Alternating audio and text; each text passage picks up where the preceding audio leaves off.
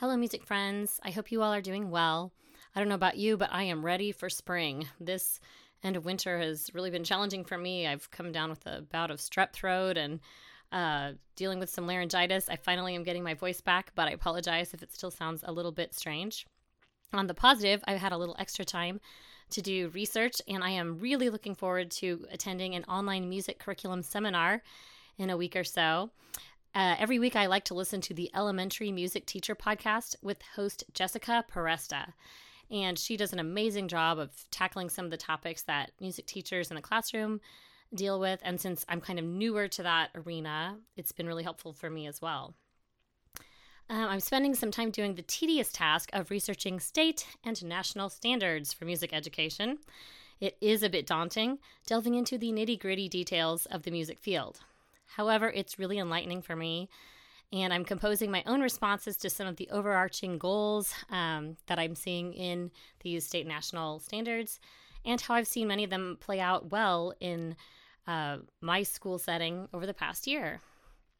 If you want to view those standards, you can visit National Association for Music Education for reference. The standards of music education revolve around the following 4 categories: creating, performing, responding, and connecting. For creating, honestly, I was surprised this was the first category they mentioned, because based on my background in the Suzuki method, as well as language acquisition, I usually find that students need a significant amount of input, like listening or reading, first before they're able to create their own output, whether that be musically or linguistically. However, I do see students' eyes light up when they actually get to create their own music. My own daughter, an 8-year-old pianist who has been playing for 4 years, loves composing her own music. Recently, she wrote a hymn to be played on the piano and penned her own lyrics. I'm thrilled that she's not daunted by the enormity of composition that plagues many of us as we become older and more self-critical. I was also impressed that even my 4-year-old son, who plays violin, wanted to write out a few notes to compose the song Soccer Balls. When students have the opportunity to create something within themselves, they're more invested in the activity. This is especially important in both music composition as well as improvising. Students need to know when it's time to read exactly what is written on the page and when they're being called on to create something that complements the music on the page. Even this past week, I introduced this concept to one of my beginning violinists who had to follow a chord chart to know when to change notes, but I gave her the freedom to change up the rhythm of those notes. I personally find the skill of improvising thrilling, keeping the music fresh for both me as the performer and my audience. Regarding performing, that's probably my personal favorite. Having received a bachelor's degree in violin performance, it's easily one of my favorites. It's also one that took a significant hit during the pandemic. While creating can be a very personal experience, performing requires an audience. And how can you select your songs? What etiquette is required? What genres are best for that audience? Different genres will require exact adherence to what's printed on the page, whereas others will rely more on evoking a certain style determined by the performer herself.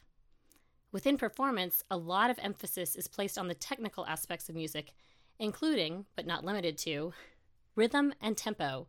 That's kind of the horizontal component to music. Pitch, which is the vertical component. I recently used a graph as kind of an example of that rhythm and tempo. It kind of goes across that x-axis, whereas pitch is going across the y-axis. Dynamics, these are the strength or softness of the sound. Form, the way the song is organized. And context, the social influences in which the song was created. Obviously, it takes many years to master these various skills, but we as music educators can introduce them even to our youngest students in age-appropriate ways. For example, students can practice rhythm by imitating their teacher. I saw this play out firsthand by our advanced drumline recently when the junior high students played a series of rhythmic sequences in unison with their director. Dynamics can be demonstrated by playing a game of hot and cold. In this case, the teacher sends a student into the hallway, then hides something in the classroom, and invites the student to come back and find the missing item. His classmates give him clues as to how close he is to the item by getting louder with their voices when he's close versus softer when he is far. And it's usually a big hit with the class. Responding. This is often the favorite category for music historians and critics, and it's usually the most prevalent category in our society. Most people approach music as consumers, listening to styles and genres that speak to them personally.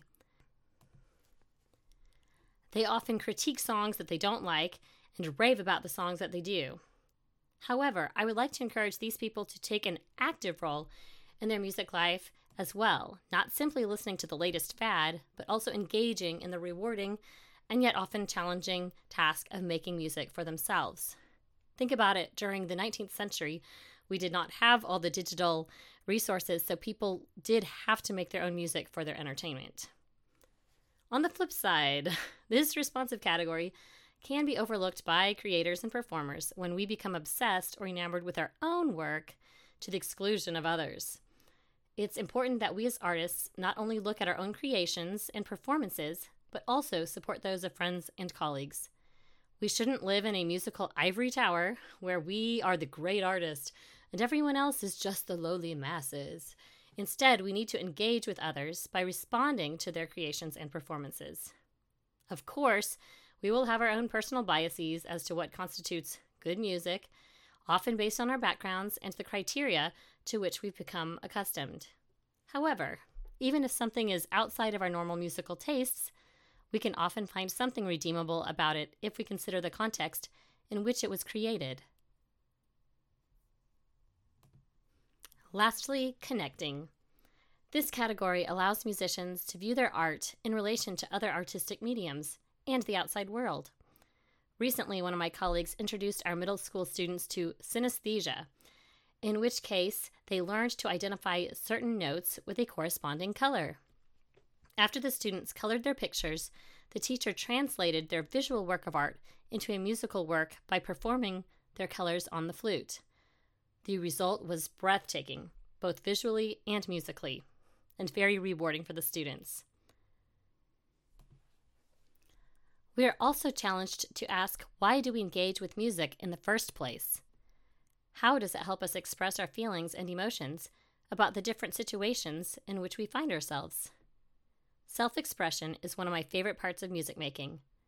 Often music expresses what words cannot. Performing with family and friends is another of my favorite things about music, and a big reason I continue today. When people make music together, they learn to communicate with each other in a special and unique way. Although one person might play violin and the other saxophone, they can come together to perform a duet that highlights each person's uniqueness while also creating a beautiful blend. We need more of these connections in today's fractured society, don't we? I hope you all enjoyed my reactions to these 4 overarching goals of music education. I'd love to hear how you have seen these play out in your musical experience. Feel free to comment on this post on Facebook, Instagram, or shoot me an email with your thoughts on the topic. Thanks, and I'll see you next time.